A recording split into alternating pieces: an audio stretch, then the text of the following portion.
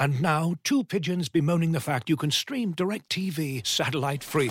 Hey, Frank, a little birdie told me you don't need a satellite dish to get DirecTV. What's little birdie? Was it Jimmy the Sparrow? It's a figure of speech. Point is, you can stream DirecTV over the internet now. Oh, sure. Next you're going to tell me those big birds are made of metal and filled with people, right? You mean airplanes? Stream DirecTV without a satellite dish. Visit DirecTV.com. High-speed internet service required. Terms and restrictions apply. Go, man. Tear it out, dude.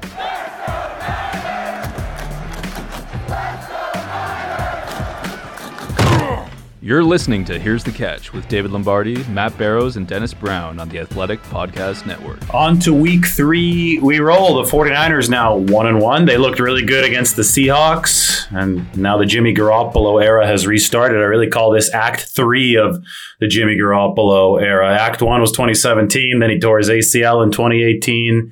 And then it appeared that Trey Lance would be taken over for a longer stretch than he did. But unfortunately, Trey suffered the broken ankle. He's done for the season. Jimmy's going to start on Sunday Night Football in Denver, the 49ers' first primetime game of this 2022 season. And then, you know, everybody was saying, oh, well, they missed Russell Wilson. That's great. Well, they didn't really miss Russell Wilson last week against the Seahawks because they get him this week as a member of the Denver Broncos at Mile High Stadium. So this has all the makings of a really good football game. This is one of those games that people actually circled on the calendar in the offseason as the 49ers' first real big test, right? Denver since then has not looked as good as people have thought that they would look, but Matt, it's a long season, and the 49ers know from experience that anybody associated with Russell Wilson, and especially Russell Wilson himself, can look really bad before looking really good, and it can all change in a hurry. And I'm sure that the 49ers are entering Denver thinking a cautionary tale. Yeah, I remember there was a game against, actually a couple against Carson Wentz where he was coming off a couple of bad weeks, and you know the storyline in Philadelphia and Indianapolis was, oh boy, Carson Wentz is just terrible. He's having a rough season, and then he plays the 49ers and he has the game of his life. So these guys can catch fire at any point, and that's sort of the question going into this one. Obviously, the Broncos' offense is finding its feet with a new quarterback, a new head coach, Nathaniel Hackett.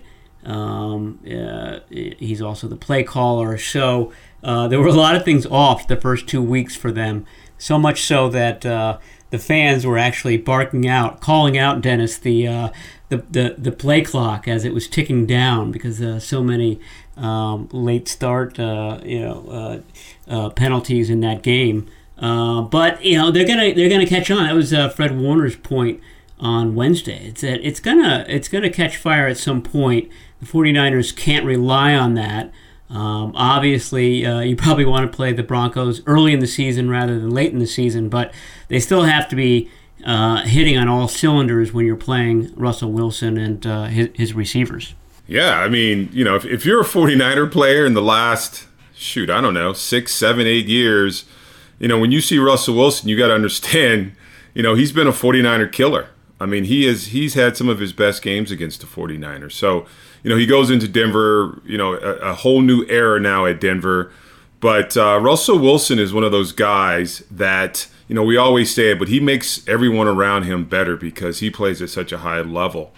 And, you know, this 49er defense, they've played, you know, 2 weeks of basic shutout football. Chicago had, you know, the second half, the penalties. But we saw kind of what they're capable of. If they play 4 quarters, shut out the Seahawks last week.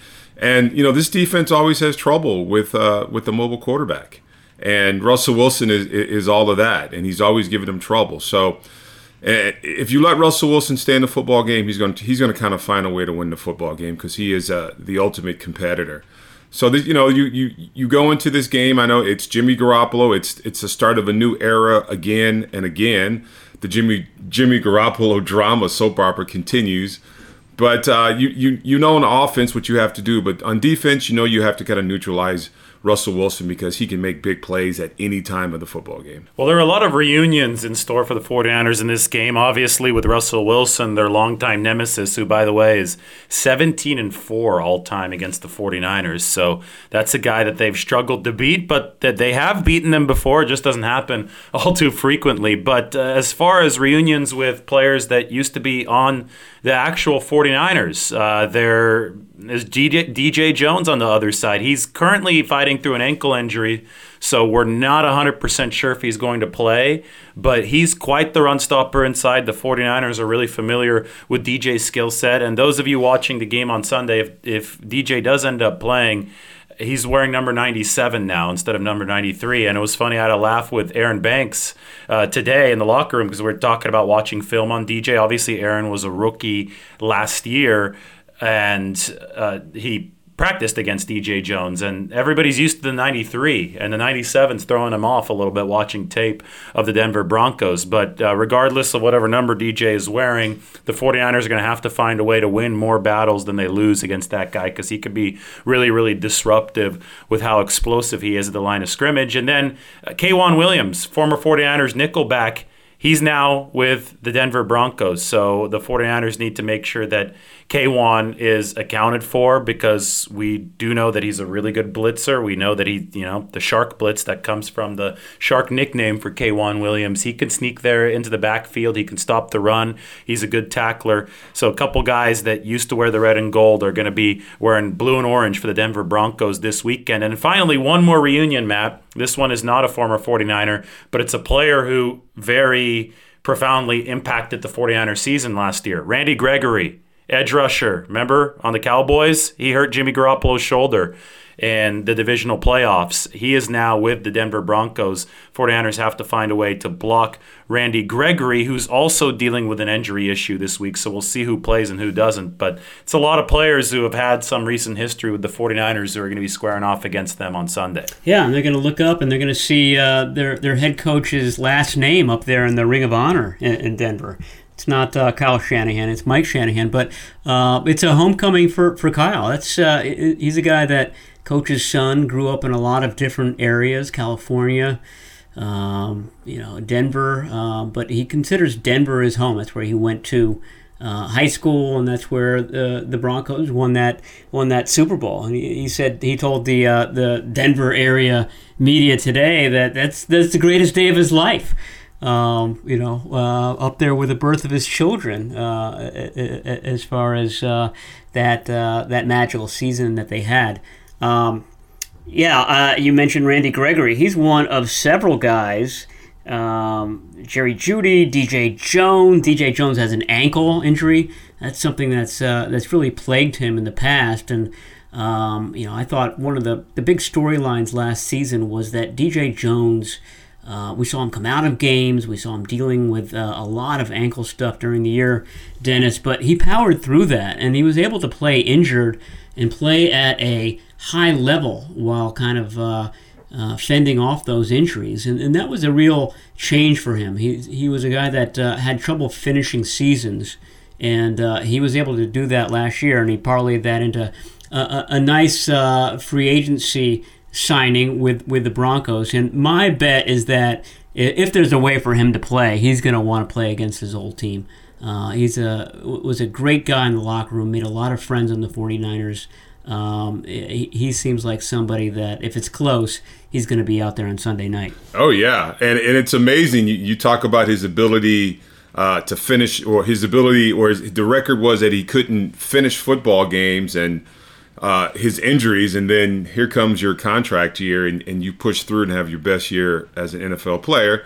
And then, like you said, you cash it in, and that's what the NFL is about. It's about your, being marketable and taking your services wherever and making that big money. But yeah, I mean, when you play the team that you've been with for a while, it's kind of cool, especially on the offensive side or defensive players. Because you remember some of those calls, and I'm sure DJ remembers some of those calls. And I know the interior part of that offensive line is different, but I'm sure the calls are very similar. So you kind of know kind of which way they're sliding, or the rub blocks or the reach blocks. So you kind of know those calls. Those are kind of cool. And K1's the same thing. You kind of know the cadence. You know the signs that the receivers are giving to the quarterback, and you know kind of how the offense wants to attack a secondary. So it's always fun to play, a team that you've practiced with and played against for many years. And DJ's a guy that can, we saw him become a really good interior defensive lineman. He got his first step got quicker. He was able to penetrate the backfield, and he kind of held down that middle. And that's why, he went on to that free agency market and made that good money. And, it's going to be, some good matchups. We talk about, you were talking about Gregory. Let's not forget about Bradley Chubb. I mean, he's a guy that can really get after the quarterback. So, it's going to be, matchups up and down the line of scrimmage. But if this defense can play the way they've played the last 2 weeks, minus that second half of Chicago, this team can come out victorious in any football game, because this defense is going to set the tone. But they have to play 4 quarters. And it's kind of cool watching, at least his front four play. I love watching Kinlaw. I think Kinlaw's getting better. Like I said, the line of scrimmage has to be won. And watching Aaron Banks, I mean, we're not talking about Aaron Banks. Aaron Banks, I think, had a fantastic game. I haven't seen the entire tape of the game, the end zone cut, but he had some nice blocks. He was pass protected really well. And that last Jimmy Garoppolo touchdown, he just caved in, Poona Ford. So he is quietly becoming very good there, and that was the big question mark. So the game is going to be won and lost on line of scrimmage, like always. Aaron Banks, according to Pro Football Focus, was the 49ers' highest graded offensive player in Week 2. Wow. And if you look at the rankings for guards, their grades, Banks, I believe, is, I want to say number 2 or number 3, and Spencer Burford is number 7, or flipped around the other way. Either way, the 49ers' 2 young guards are both ranked in the top 7 of all NFL guards through 2 games. Now, I'm not saying that that's going to last. That probably it's going to get tougher as this season goes along, right? They did, play 2 teams against whom I thought the interior line played well. And that game against Chicago, people didn't realize they played well because it was so wet, and it was a overall bad performance in the 49ers. But I'll tell you what, the interior line hasn't been a weakness, and that's the main takeaway. Everybody was afraid it was going to be a disaster, and here you are sitting entering Week 3 with both of your young guards, including the rookie Burford, ranked in the top 7 of O-line grades. So that's got to be just something that's sending Kyle Shanahan into a lot of optimism right now, because I will say that I think the 49ers will go as far as their pass protection takes them. And, for multiple reasons, right? You keep Jimmy Garoppolo healthy. That's incumbent. A lot of it is incumbent on the pass protection. And 2, I think we've seen if any competent quarterback in the league, if he's got time to throw with the weapons that the 49ers have, you can do a lot of good stuff. But, Dennis, you mentioned the defensive line. I think we need to talk more about Kevin Givens. 3 tackles for loss last week, and I just got done watching the end zone angle of the Seattle game. I think it's just so important for this defense to get plus contributions from its tackles in the run game. Otherwise, they just get gashed up the middle, right, with the wide 9 that they run.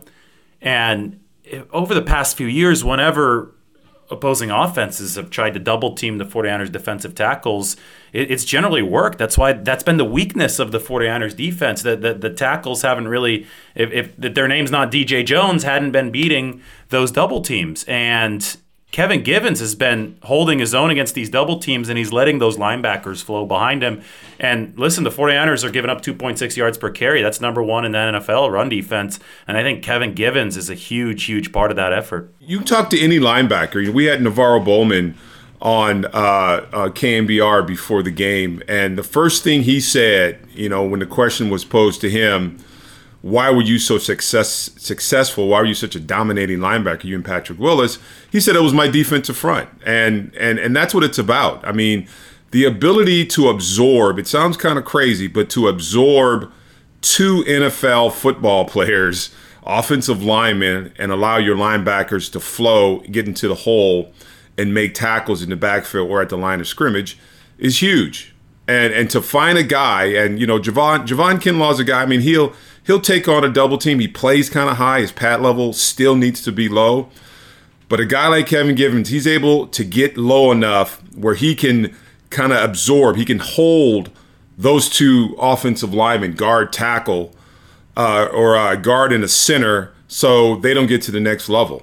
And that is huge. And linebackers love their front guys. I mean, I played with Dana and BY, and I used to be an inside guy. Matt Millen used to love me because I could take on a double team. And that is huge. And with these linebackers you've got, I mean, these are the best linebackers, in the NFL, I think. They're quick, they're fast, they're extinct, and they can find the football. So, having someone up front there to absorb two human beings, that's huge. Have you, has Hassan Ridgeway caught your eye in these first two games, Dennis? Not so much. I spend my time, and I got to stop. I got a little crush on Javon Kinlaw. I spend my time looking at him because I'm just in awe with the size of him and the strength. I just wish he would play a little bit lower. And then, I'm always looking at Eric Armstead because he surprises me sometimes. I mean, he plays kind of tall, but he's able to dip his hip, and he's also able to get a quick arm over to beat some of these guards. So, yeah, I kind of love and fair with Javon Kinlaw because I do think he's going to be a very good player. I just think he needs to work on his technique a little bit. Does Javon need to become more like Eric as far as, you've got these long legs. You're never going to be able to really get underneath the guard or the center across from you. But you're right. I mean, Eric does seem to somehow get his body down low enough to get that leverage. Yeah. I mean, it seems like it's a good model for him to have.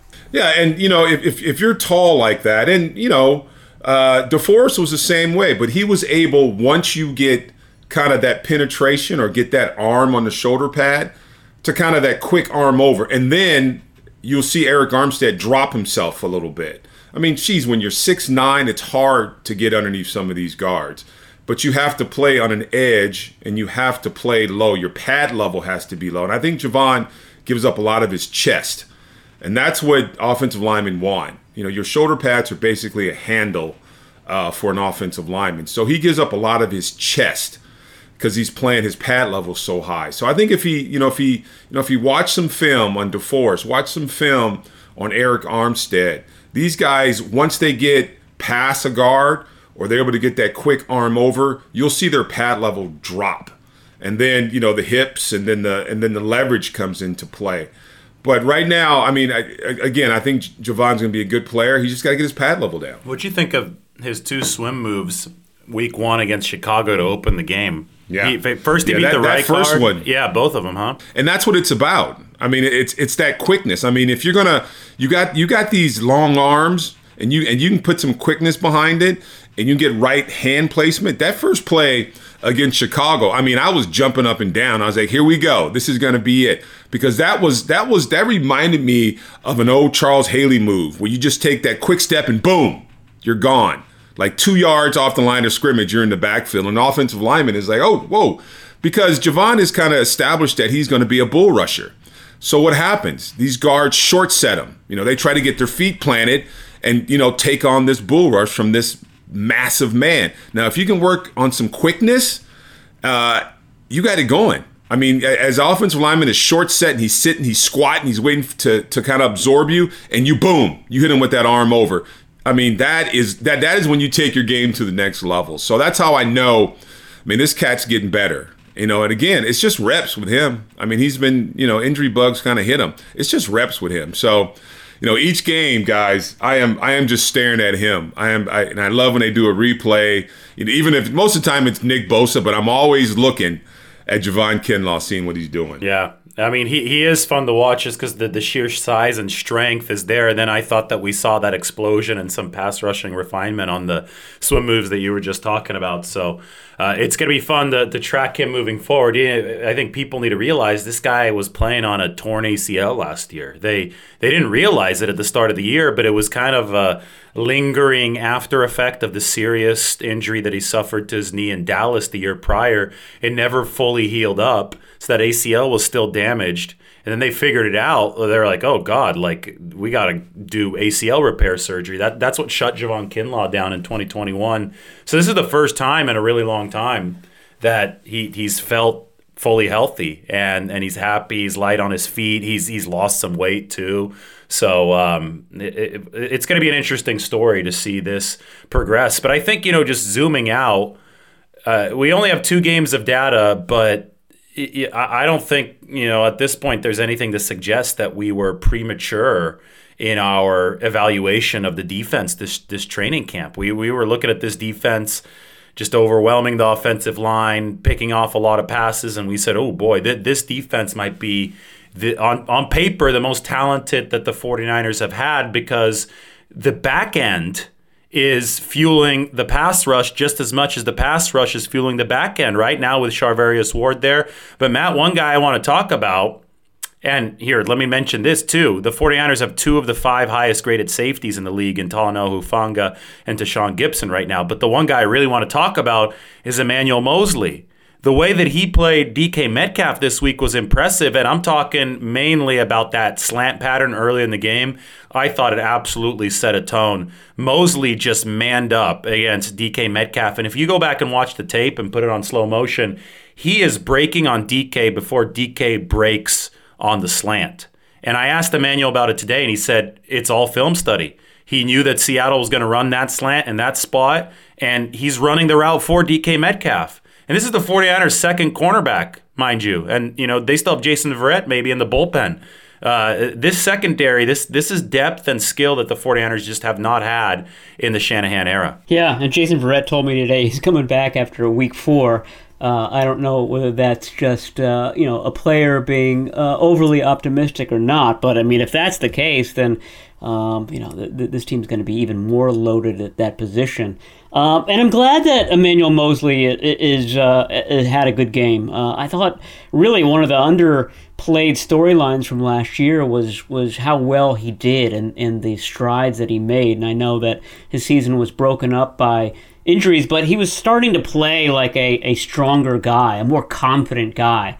I think he's somebody that's certainly been in the weight room and just feels more confident, playing more physically. And I thought it was a real shame, and I'm sure I'm speaking to the choir when I'm talking to Dennis about this, but if Emmanuel Moseley arrived too early on that play that led to that interception that was called pass interference, it was a fraction of a second too early. The officials seemed very eager to call that. And I wish that they would allow guys like Moseley, who's outweighed by X amount of pounds by DK Metcalf, to sort of kind of get into that physical battle. That's what football is. It's man versus man, and it used to be that way when I was growing up, and now they just don't give these cornerbacks any sort of leeway, any ability to kind of joust with the hands and anything like that. So I thought that was a shame, but to David's point, it did sort of highlight that this guy can play with the big boys and he can play physically. And I think that's going to make him very attractive in the free agency market next year. And if he continues to play like this, I think it's probably pricing him out of the 49ers range. Yeah, and I'll tell you guys kind of a funny story. I had the opportunity and the privilege to watch that Seattle game with Eric Wright. And that one play almost made Eric Wright jump out the window. He was so fired up because, he's that old school player. He's that physical DB. And, E. Wright was about intimidation. And, he's the whole time he was talking about, if I played against DK, I'd be in his head. I'd be talking about his mama. I mean, it's just great. I don't know anything about secondary play, running backwards, trying to cover people. But, E. Wright was one of those old school guys in that one play. And I think that was the only penalty the 49ers had. It was, opposed to their 12 penalties against Chicago. But, E. Wright was saying exactly what you were saying, that, the old days, refs would let you kind of fight a little bit. You know, it was that battle. I mean, you're on an island for a reason. I mean, you have to battle on that island, and the best man may win. So, but I think he played that great. I mean, that was an incredible play, I thought. But it was funny seeing E. Wright just have a fit as Bozy got that penalty, and that secondary. I mean, Hufanga, I don't know. Talk about playing with your hair on fire. And you know, the book on him is that he's not very fast.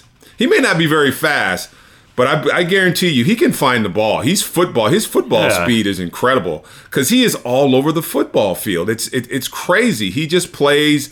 You know, he knows where the ball. His instincts are great. He's all over the field. And you know, I know Jimmy Ward's not back there, the quarterback of that secondary, but these guys have really. I mean, whatever it was in Chicago. I'm sure Russell Wilson's going to see that film too. But whatever that was that got him confused on those busted coverages, they fixed it in practice. The communication has improved. So, you know, that secondary, but that front makes it a lot easy because quarterbacks are, you know, third and long. I guarantee you, quarterbacks are always going to be, where's Nick Bosa? You know, where's Eric Armstead? So, you know, it's, you know, sticky coverage in the secondary, and they've shown that they can do it. I mean, again, this defense sets the tone. It sets the tone for this whole entire football team. I think based on what we know, those two big breakdowns in Chicago were about as fluky as they get. One was Justin Fields just getting out of the pocket, and Dante Pettis. I haven't actually heard Dante Pettis' interview, but somebody told me, I think it might have been Greg Papa, that told me he heard Dante Pettis' comments about that play in the locker room in Chicago, and Pettis actually admitted to not being in the right position. And, you know, that's standard football knowledge too. If you watch broken plays like that, the fire drills like that, the receiver is supposed to cross over to the quarterback side of the field to help out the QB. But Pettis, for some reason, was just standing on the other side of the field. And because of that, yes, Hufanga later on said, I should have just stuck with Pettis. I shouldn't have crashed in after Fields because both Hufanga and Greenlaw went after Fields. But almost by error, Dante Pettis was wide open on that play. So it's really hard to say that that's something that would repeat itself frequently against the 49ers. And then the second one, the Equanimeous St. Brown touchdown, that was just standard spider 2-wide banana or spider 3-wide banana. They were going to go to the fullback. The play is designed to go to the fullback, and the 49ers read it so aggressively and so well that everybody went after the fullback. And Justin Fields, you got to give him credit that he went off of what was supposed to be the read on that play because he did notice that the 49ers crashed too hard. That's one that you might say, okay, if they had Jimmy Ward, maybe Jimmy, you know, being the quarterback of the back end of the defense, might notice that and might make sure that St. Brown is plastered up there, you know, and covered in the end zone.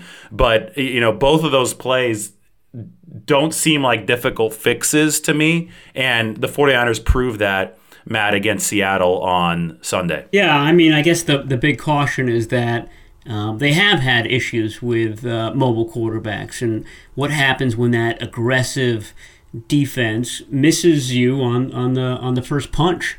Are they so kind of so aggressive that it kind of creates these big gaps? And obviously Russell Wilson is somebody that can take advantage of that. So you know, that's going to be a storyline going into any game in which they play mobile quarterbacks. And Wilson is an escape artist. Kyler Murray is an escape artist.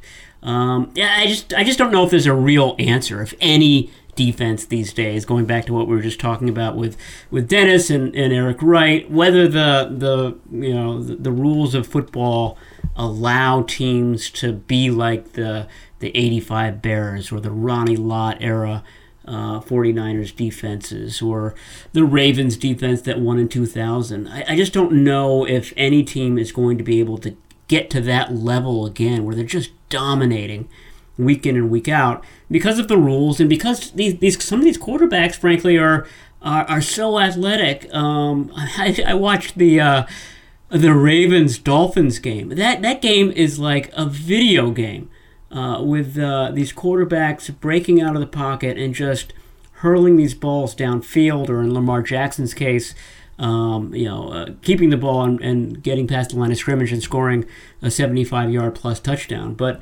I just don't know if there's ever going to be a defense that can really pitch shutouts week in and week out. I think the 49ers are the best of what we're going to see, but the days of the just shut down defense, I think, are gone. Yeah, and especially with the rules that protect the quarterback. I mean that was a big reason why you talk about some of these defenses. You shut down an offense because you basically take the head off the snake. I mean, you pound the quarterback. And so the rules are set where the quarterback is protected. But still, I mean, if you look at this 49er defense, I mean, we've talked about it for the last, 20 minutes. They have the ability. I mean, if they play disciplined football, this 49ers defense this year can definitely dominate, I believe. I mean, you got it in the front end, you got the linebackers, you got the secondary. And, I'm a little biased, but if you look at each one of those groups, they've got to be top 5, top 2 in the NFL. I know it's only week 2, but the athletes that they have at those 3 groups, linebacker, secondary, and defensive line, and the depth to it, I mean, this could be a very special defense. But you got to be disciplined. I mean, you have to play 4 quarters. We saw what happens in Chicago if you don't play 4 quarters. And you got to be fundamentally sound. I mean, but you've got the talent on all 3 levels of this defense to have a dominating defense. Looking for an assist with your credit card, but can't get a hold of anyone? Luckily, with 24/7 U.S.-based live customer service from Discover, everyone has the option to talk to a real person anytime, day or night. Yep, you heard that right. You can talk to a real human in customer service at any time. Sounds like a real game changer if you ask us. Make the right call and get the service you deserve with Discover. Limitations apply. See terms at discover.com/creditcard. And now, 2 pigeons bemoaning the fact you can stream DirecTV satellite-free. You see this? A family watching baseball on DirecTV with no satellite dish in sight. Let's heckle them. You call that changing the channel? Choke up on the remote, buddy. I hope getting all these games on DirecTV makes up for your mother not pre-chewing your sunflower seeds. DirecTV has the most MLB games. Visit DirecTV.com. Claim based on total games offered on national and regional sports networks with choice package or higher. Availability of RSNs varies by zip code and package. High-speed internet service required. Terms and restrictions apply. Well, why don't we switch it over to the offensive side of the ball and just talk a little bit about some of the injuries that the 49ers are going to have to overcome. They lost their top tight end from the first 2 weeks in Tyler Kroft. It was a sprained MCL, but they should actually pick up their best tight end. We're expecting George Kittle to play on Sunday, so that should be a net positive for the 49ers at that position. But running back, as always, Matt, is a concern for the 49ers. But, this year it does seem that they're doing a good job playing the replenishment game.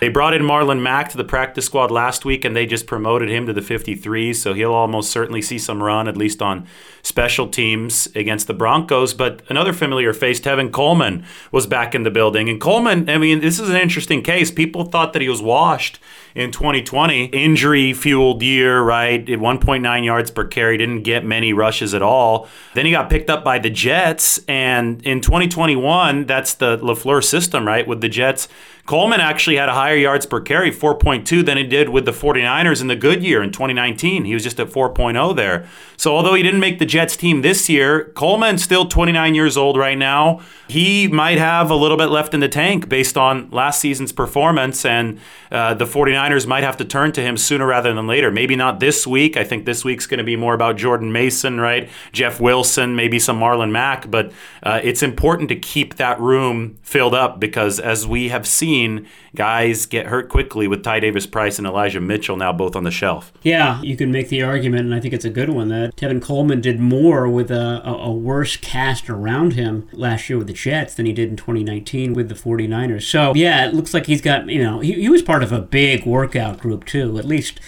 6 running backs worked out for them last week, and he obviously stood out among that group. Of course, he's got a really, really deep background in the Shanahan system going back to Atlanta and then obviously last year with the Jets. So he knows how to run in this system. That was a big thing. And if there's one more injury, he's up. He's in uniform on game days. But you're right. I think it's going to be Jordan Mason. as the number 2. So you would expect he could get something very close to what Ty Davis-Price got. And I was surprised by how many carries Ty Davis-Price got. I thought it would be overwhelmingly a Jeff Wilson and a Deebo Samuel running game. But I guess when you run the ball, what was it, 45 times? Everybody's going to share in the wealth there. But they were very eager to give him the ball, and that's not always the case with a Shanahan rookie runner. He's usually reluctant to do that. So I think that was good, and I think they'll probably do the same thing with Jordan Mason. I thought it was interesting.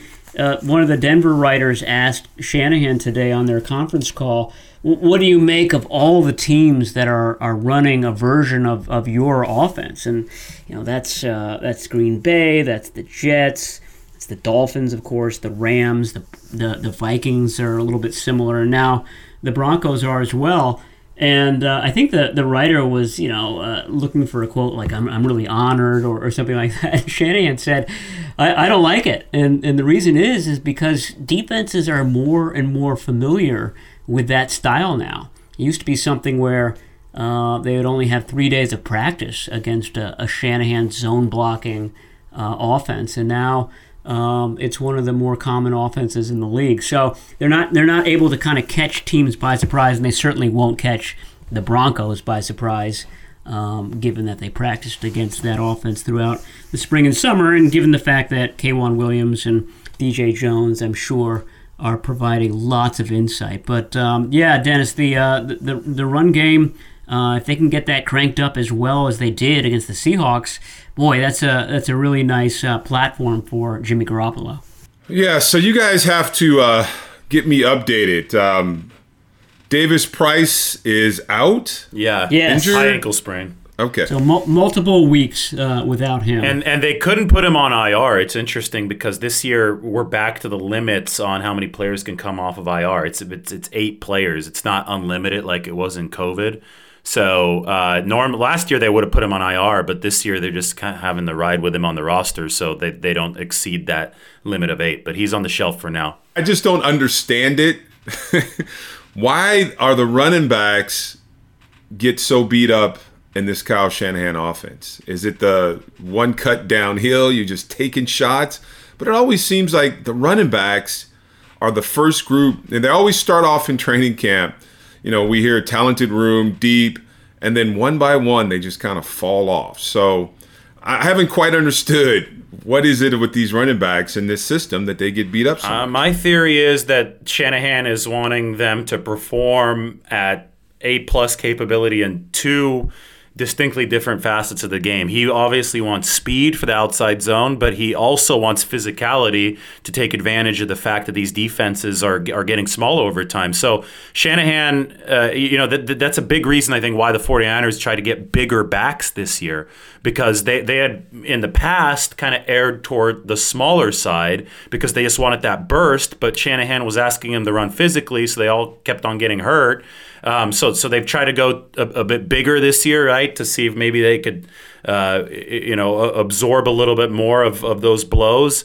But one of their biggest guys is already hurt in Ty Davis-Price now, high ankle sprain. I just think that the nature, with which Kyle Shanahan wants these backs to play the position, both fast and physical, lines itself up for injuries. Because if you're, just think about the physics behind it. If you're moving fast, and you're looking to make contact, well, that contact is going to be loud, and that contact can create injuries. So Shanahan, I believe, has just resigned himself to the fact that with that style of football and that kind of injury rate at the position, he's going to have numbers, and he's going to have to keep on replenishing the position because injuries are inevitable. Matt, do you see it the same way, or do you see another factor in there that might be leading to all these running back injuries? Well, I don't know what the answer is. I know that the array of injuries has been all over the place. I mean, Jerick McKinnon's ACL.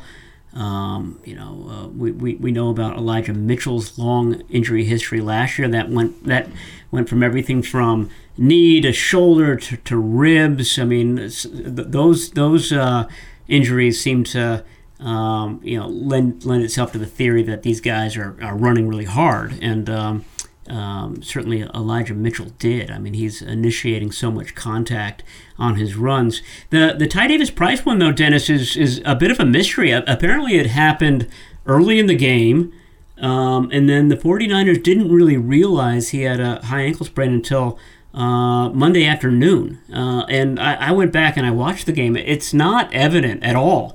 I don't know if David could kind of figure out the spot where he did it, but he played virtually the whole game with it. Didn't have a great average, but I thought he ran I heard hard. on the big run, Matt. That's what I heard. But the adrenaline covered it up, so he didn't realize he had it until later. Well, I saw him in the locker room after the game. He was moving around fine. High ankle sprains are very odd. Obviously this manifested itself almost 24 hours after the game. But like I said, I mean, it's different guys are going down with so many different things. I don't know if you can pin it on one thing at all. The one thing we know that, now with Jimmy Garoppolo starting quarterback, that's what he needs. He needs that good run game. I think Jeff Wilson Jr. did a fantastic job against the Seahawks. And whoever's the next man up at running back, hopefully, you can be able to spell the Jeff Wilson and continue having a strong run game, 2, 3, 4 yards at a pop. Because we know Jimmy Garoppolo needs it. That sets up, his play action. And then he can get the ball down the field. But again, I mean, it just bewilders me how it's just running back after running back after running back. And it makes me wonder after a while, does that get around the league? Like you go to the 49ers and you're running back. I mean, you might get, that might be it. I mean, you'll be fighting injuries for the entire season. So, it's interesting. But, running game's important in this Kyle Shanahan system. And it will be really important come Sunday night. And I just think back to that fourth quarter when I think the offense had the ball something like 9 minutes. I mean, and that was just pounding the ball down the field. And that's what a defensive unit loves. When you can go 3 and out and your offense has a nice long drive and next thing you look up and the game is over. So, the run game is super important. Didn't Harbaugh call that grind some meat, boys? He would say it's time to grind some meat. Yeah, it's time to grind some meat. He would tell the offense that in that fourth quarter whenever you needed a long drive to kind of salt the game away. And 49ers obviously did that. And, we could zoom out, look at a full big picture here. That this shows, that drive in particular shows the formula of complementary football just within the offensive side that the 49ers need to execute. There was a big third down in the rain where they had a pass, and Garoppolo hit Deebo Samuel, and it wasn't an easy play in the rain in those wet conditions, and they picked up the first down. But if they don't pick up that first down, that drive, instead of being 9 minutes long, is like 3 minutes long. And Seattle probably doesn't win the game, right? But it does a whole bunch of things if you don't pick up that first down. You expose your defense again. Somebody else can get hurt, right? You don't know what's going to happen if you don't control that game flow. So it's just the way that the 49ers just owned the flow against Seattle. I mean, 38 minutes, 20 seconds of possession, 70 plays. The Seahawks only had 47. You only achieve that kind of dominance in the box score if A, you're executing your run blocks right and you're running hard, but B, you're also delivering those passes at the key spots to extend those drives. And I thought the 49ers did both. I thought they attained the formula, the 49ers formula against the Seahawks. And now as we move forward to the Broncos, who I think are a better team than the Seahawks, I mean, the only reason Denver lost to Seattle is because they fumbled on 2 consecutive possessions at the 1-yard line, which has never happened before in NFL history. This is going to be a challenge for the 49ers. Matt, they have to take the formula that they showed against an inferior team in Seattle, and now they have to apply it to a better opponent on the road in prime time. So get your popcorn ready because I think it's going to be fun to watch. Yeah, and against a team that I think is a little bit embarrassed by how it started the season. I mean, I was following the tweets and everything from that Denver Texans game, and from the tone of everything, I would have thought that the Broncos got blown out. I thought they lost the game. and I realized, they actually won it. But they're under a lot of scrutiny right now in Denver. Like I said earlier, new coach, things were not getting in on time.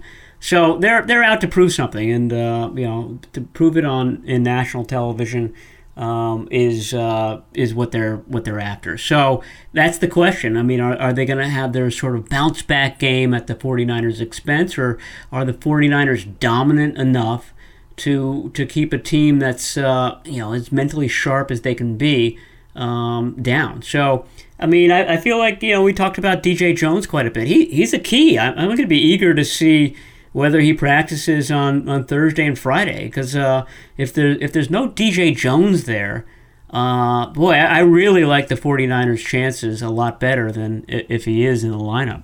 Yeah, and again, new coach, new starting quarterback, all that stuff. I mean, yeah, preseason, I don't know how much these guys played in the preseason, but you got to understand it's still Russell Wilson. And, he is one of the best quarterbacks in the National Football League. And guaranteed after last week, I heard they were even getting booed last week in their own stadium. There's a lot of pride being an NFL football player, a lot of pride playing in front of your fans. So whatever it is, I wouldn't put it past Russell Wilson to have these guys fired up. I mean, you just, don't forget, his coach used to be Pete Carroll. So he knows how to get people fired up, how to get people motivated. So, this is going to be a challenge. There's a lot of good matchups. Trent Brown and Bradley Chubb. I mean, that's going to be a huge matchup. So there's a lot of on the field, but a lot of off the field stuff too. Jimmy Garoppolo comes back. Can he keep that magic? I mean, I know guys love him in the locker room. I mean, can he go out and be that Jimmy Garoppolo that took you to the Super Bowl? So there's a lot of great stories in this football game, and it's prime time. And we know Jimmy Garoppolo plays well in prime time. So I'm looking forward to it come Sunday Night Football. This is going to be cool. All right, Dennis, you could abstain if you want to. I know you gave a prediction last week. I think it was correct. I believe we all picked the 49ers to win, right? We did. Okay. So feel free to sit it out, but we're going to go through predictions again. I'll play along. All right, here we go. So 49ers Broncos, week 3 predictions. I think the 49ers are going to go in there and win 128. No, lower scoring than that. Hold on. It's going to be good weather in Denver. I think the 49ers will win this 21-20. What do you guys think? Ooh, wow, that's close. Yeah, it's going to be a really barn burner. Close. Denver's going to miss a 64-yard field goal at the end. Nice. I think this is a pride game for Russell Wilson, and I think he's going to be good in this game.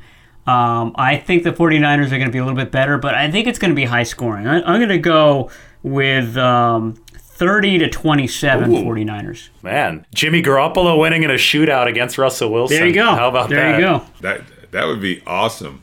And I agree with you. I think this is a pride game for Russell Wilson. I think it's going to be a high scoring game, but I do think this defense shows up again. They go on the road, and we haven't talked about the Mile High Stadium. Maybe some of these young guys who haven't been there yet. I remember when I first went there, I thought I was suffocating. But I do think it's going to be a high scoring game. I think the defense shows up. I think my man Javon Kinlaw gets a sack and a half. That's nice. my bold prediction, sack and a half. But I do think the 49ers win. But I think it's going to be 34-17. Whoa. 30. Yeah, that's where I'm going. That was the score of the Monday Night Football game that the 49ers beat the Broncos in I believe, 1998. So it was right after your career ended, Dennis. The Broncos ended up winning the Super Bowl that year. But that game was famous because Jerry Rice had torn his ACL in week 1 of that season. And, I mean, this is still legendary. He came back that season. He tore his ACL. He came back later that season, made his return on Monday Night Football against the Denver Broncos, scored a touchdown, but unfortunately he cracked his patella on the touchdown. So he was done for the season. And you talk to Steve Mariucci, Steve Young, anybody on that 49ers team, definitely if you talk to Jerry Rice, they'll tell you we would have beaten the Packers and won the Super Bowl that year had Jerry Rice not gotten re-injured. It was Jerry Rice was like the missing piece against Green Bay, and then Green Bay ended up making the Super Bowl, and Denver beat them. That was the John Elway first ring for the Denver Broncos that year. But the 49ers beat that Broncos team, coached by Mike Shanahan, 34-17 on Monday Night Football. So Dennis, I see what you did there. You brought back some history. Yeah, I did it. I did it just like that. Brilliant, Dennis. I did it just like that. Awesome. Wow, you know what? That's good knowledge. I'm very impressed. I watched the 49ers closely throughout the 1990s. So the 34-17 rang to remember the score is impressive. Yeah. Well, it was such a statement win because Denver was so good that year with Mike Shanahan, Elway, Ed McCaffrey, Terrell Davis, all those guys. And the fact that the 49ers beat them that bad late in the season on Monday Night Football lends a lot of credence to the theory that the 49ers would have won the Super Bowl that year had Jerry Rice been healthy. But 49ers fans have been living in pain ever since Dennis won his ring in January of 1995, right? So, yep. A lot of stories like that. I love saying that I was the last team that brought a trophy home. Awesome. I'm going to tweet about that. I'm going to say that you picked the same score that the 49ers beat the Broncos by in 1998. People are going to love it. Just watch. I'll send you some of the responses. People are going to be happy about that. Anyway, good stuff, guys. This was fun. Let's talk again after the game, all right? For Matt Barrows and Dennis Brown, this is David Lombardi. This has been the Here's the Catch podcast. We'll talk to you after the 49ers play the Broncos.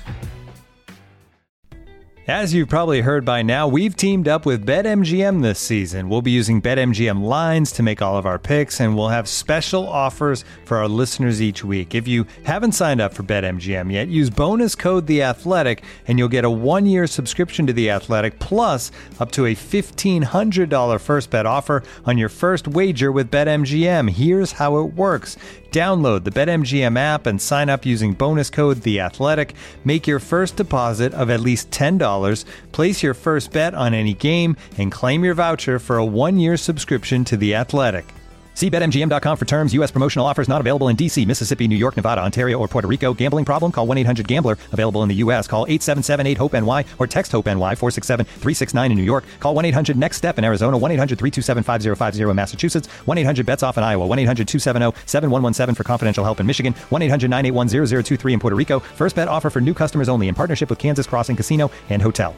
Don't forget, if you haven't signed up for BetMGM yet, use bonus code The Athletic, and you'll get a 1-year subscription to The Athletic, plus up to a $1,500 first bet offer on your first wager.